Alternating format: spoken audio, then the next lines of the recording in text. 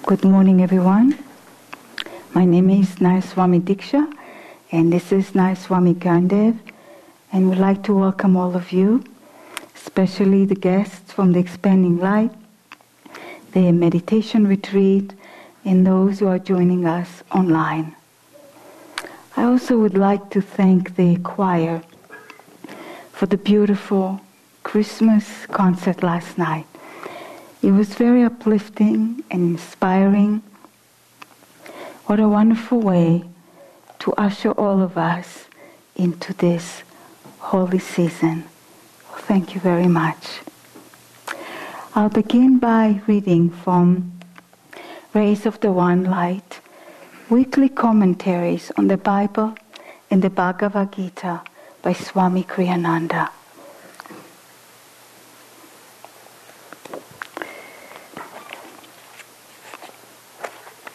The topic of this week is what was the star of Bethlehem? Truth is one and eternal. Realize oneness with it in your deathless self within. The following commentary is based on the teachings of Paramahansa Yogananda. Divine vision is the opposite of worldly sight. Divine vision sees God's presence behind all outward appearances. Worldly sight sees appearances merely coding even the blazing wisdom of a saint. A master to a worldly man is a human being with perhaps a slightly better attitude than the norm. The scriptures, therefore, strive to demonstrate how the divine consciousness, when openly active among men in the lives of great masters, must never be viewed as an expression of ordinary human consciousness. To seek the presence of divinity behind the life of a great master is to prepare oneself to recognize that same divinity also in lower manifestations until at last one beholds God everywhere. This is what thus it was that Paramahansa Yogananda, on observing his new disciple, Swami Kriyananda, struggling with the contrast between the Guru's human appearance and his inner divine reality, looked at him deeply one day and said, "If you only knew my consciousness." The story of the birth of Jesus Christ contains an account in the Gospel of St. Matthew, chapter 2, of the Star of Bethlehem. The wise men who saw Jesus in his manger said, "We have seen his star in the east, and lo, the star which they saw in the east went before them, till it came and stood over where the young child was."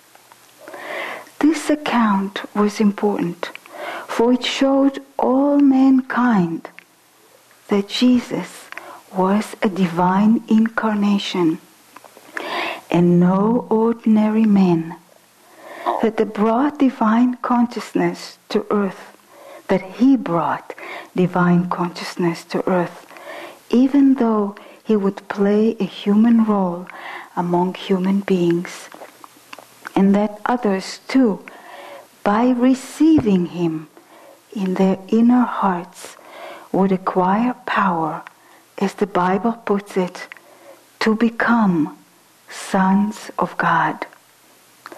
The scriptures enjoin us to meditate on the lives of great souls, that we may discover our own latent spiritual greatness. As the Bhagavad Gita puts it in the 4th chapter, Who knows the truth touching my birth on earth and my divine work, when he quits the flesh, puts on its load no more, falls no more down to earthly birth. To me he comes, dear Prince.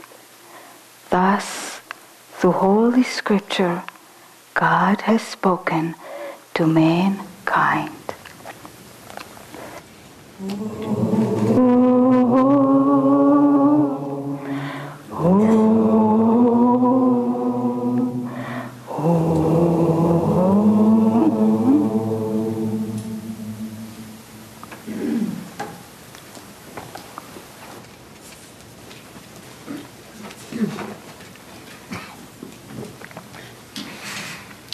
I too would like to welcome you all, and I too would like to thank our musicians for last night and all through the rest of the evening. I was just bringing to mind over and over that Ave Maria song, which is so haunting. And I was actually a little reluctant to go to sleep, not being an incredibly musical person, afraid that I would forget it by the morning. But I didn't. I remembered then, and I remember now. And if the offering is large enough, I will not sing it to you solo.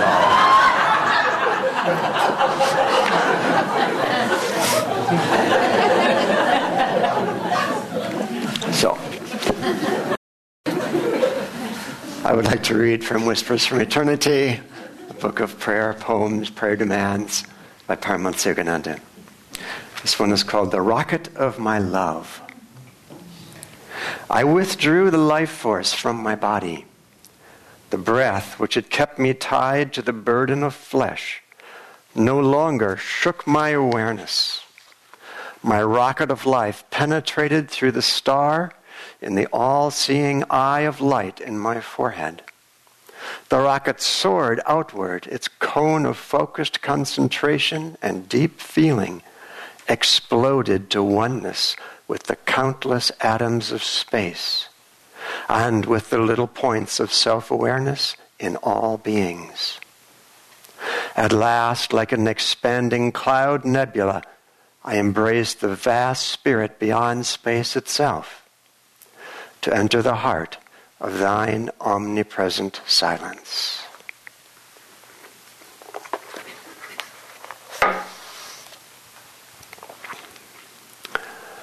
So, what was the Star of Bethlehem?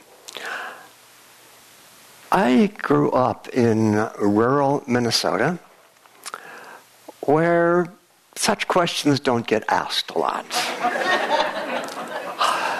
And there are probably many different reasons for that, but in Minnesota you just sort of take things as they are. Whether it's 30 below zero or 100 degrees with high humidity, or you just take things as they are. You don't ask too many questions. In fact, not too many questions even come to mind on some of these topics. It's just doesn't seem that relevant.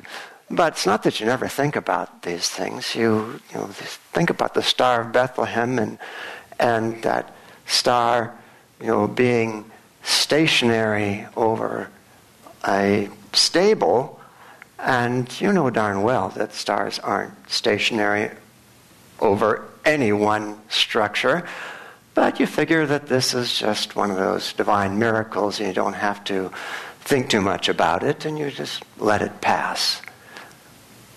And then there's the wise men. Now, the wise men, we don't know exactly where they're from, but they're definitely off to the east somewhere. Maybe they're in modern-day Jordan, or maybe they're all the way in India, or who knows where, but they're off to the east somewhere. And you can't help but notice that, if you've ever seen a map, Bethlehem is west of there. And so you see the star in the east, they're going to lead you to the west. That doesn't work so well either. Of course, there's always the option of going the other way around the planet. But that's really a long, hard, and very wet trip by camel. So you better not to bother your little mind about these things. And then there's this word Christ. Jesus Christ, which is not his last name, certainly. And it's sort of course, it means the anointed one, and you sort of hear that explanation, and you think, guess that's the end of the questions. But it don't know exactly what that means, but okay, you got an answer, so you're settled with that. And you never even approach the explanation that Paramahansa Yogananda gave, that it's the Christ consciousness, and that Jesus was called the Christ because he had attained that state of consciousness, a consciousness of oneness with the Creator's consciousness within all creation. People wouldn't understand that. Ministers wouldn't understand that. These esoteric elements, which are there aplenty in the Bible and in every scripture, don't always get brought out in a way that's not just explains things, but it's actually helpful to our spiritual life. I was thinking, as I was thinking about the term Christ, I thought of the original proposed title of Autobiography of a Yogi, which was not Autobiography of a Yogi, it was Yogi Christs of Modern India. And I've always been glad that Paramahansa Yogananda got talked out of that one. I don't think it would have landed very well in this country in the 1940s or even today, really. But Yogananda was not one to pull back from asking questions. In fact, he very, very strongly encouraged the devotee. You must ask questions. You must try to understand why things are the way they are, even on the outward level. One of my favorite articles, a transcription of a talk he gave, is looking at the world through seeing eyes. Just not taking everything for granted, but really diving in. He said, here's a good one. He said, why 2 sets of teeth? Right? Why not just 1? Or if there's 2, why not 3? Why not 5? He said, look at the world with seeing eyes. And so he said, constantly question. He said, don't take my word for anything I say. He said, you must test the teachings. You must prove them in your own life. And recently, I happened to see a presentation by a woman who spent 5 years interviewing 200 of the most financially successful entrepreneurs in the world in recent years. Very, very recent years. And she was a sociologist primarily, not an entrepreneur herself, but she used these sophisticated sociological techniques to boil down the results of these interviews into what she characterizes as the 6 essential skills of the successful entrepreneur. And I won't go through that. It's going to be a great class sometime to go through those because they're very interesting and they're also spiritually applicable as well. But I just wanted to mention one of them, and that's that successful entrepreneurs are very curious. When they see things that don't fit, they stop and they explore it. When they see a picture, when something's in that picture and it shouldn't be there, they stop and explore it. Or when something's missing, something should be in that picture and isn't, they say, stop, and they say, why is that? One of the stories she told was interesting one. It was about Elon Musk, who's the founder of SpaceX and PayPal and Tesla and the Solar City and all these incredible. That's a real entrepreneur. And one of his dreams has always been about space travel. And in particular, he's very keen that humanity should colonize the planet Mars. And he's a physicist by background. He's not a dreamer. And he looked at that question and he thought, space travel is really, really hard. Technically very difficult and really, really expensive. How could this be done? How can we even think about these things?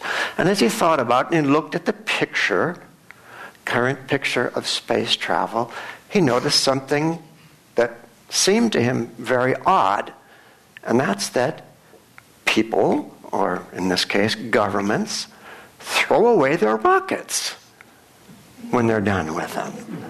There's no reusing, there's no recycling. They just throw away their rockets. And he thought, why? Why do people do that? You don't fly from San Francisco to Sacramento and throw away your airplane. Why do people throw away their rockets? And as he thought about it and put his physicist mind to it, along with his engineers, he realized it doesn't have to be that way. And in fact, together, they invented the reusable rocket, a rocket that descends to Earth on a sheet of flame, just like in the old science fiction movies, which seem so cheesy now because we're all used to anti-gravity and other sorts of things where you don't make a mess when you land. But that's what their rocket does. It comes down on that sheet of flame and they can use it again. It looks at situations that there's something wrong with this picture. There's something not even necessarily wrong. There's something different about this picture that I need to take notice of. And that's what a lot of these successful entrepreneurs do. There's another one. I didn't know this, but did you know that the origin of YouTube, it was a dating site? It was a dating site. People made videos of themselves. And so this was going on for a little while, and the founders of one of the founders of YouTube put a different video on. It was just this funny video of himself with an elephant. And they noticed that everybody who was coming to the site was watching the elephant video. They weren't really doing the dating videos so much. Now, what many people would do is say, this doesn't fit with what we're doing. Right? This doesn't fit what we're doing. Let's get rid of that elephant video and get down to business because our business plan says something else. But they didn't do that. They took the rather common sense approach of, I think this is what people want. And voila, we have YouTube in its current form with a zillion cat videos.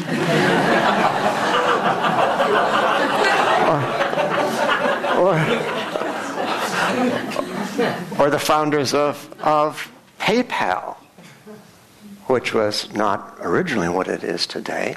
They had a very, very different business plan, but at one point they noticed that the users of eBay were using PayPal to pay for their products, and they hadn't intended that. They didn't want that to happen to their PayPal service. But instead of simply preventing the users of eBay from doing that, they realized maybe we have the wrong business plan. And so this is the sort of thing you see happening over and over with successful people, the ability to not be overcommitted to directions that they've already been taking for a while. You put some energy into something, you put a lot of energy into something, and you get really committed to it, and you don't want to see anything that mitigates against that.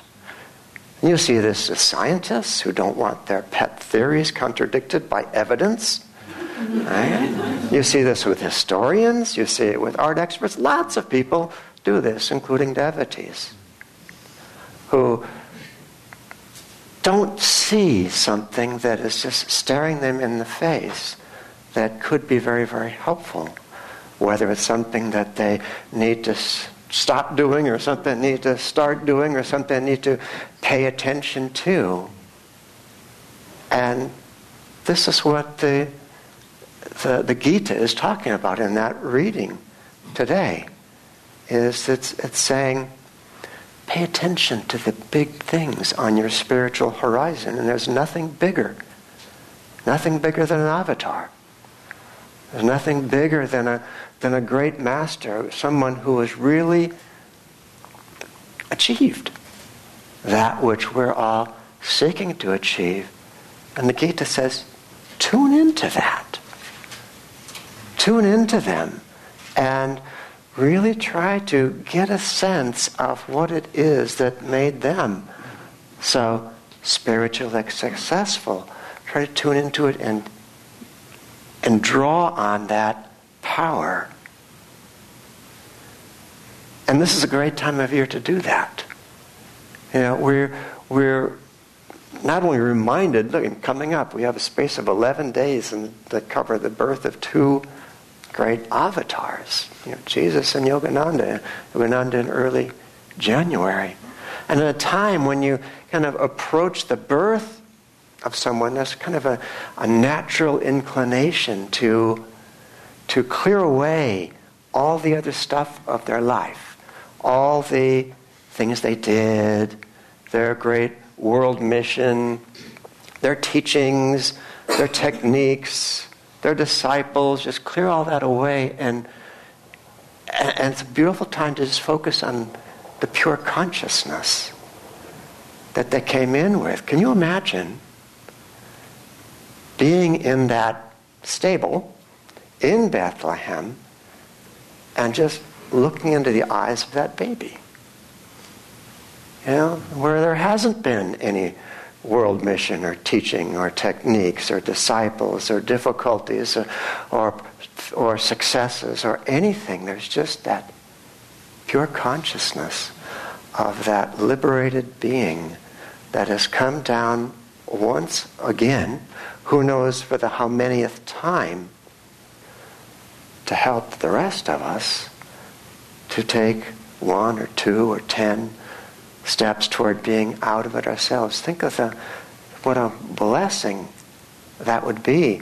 And not just that baby, but 3 wise men.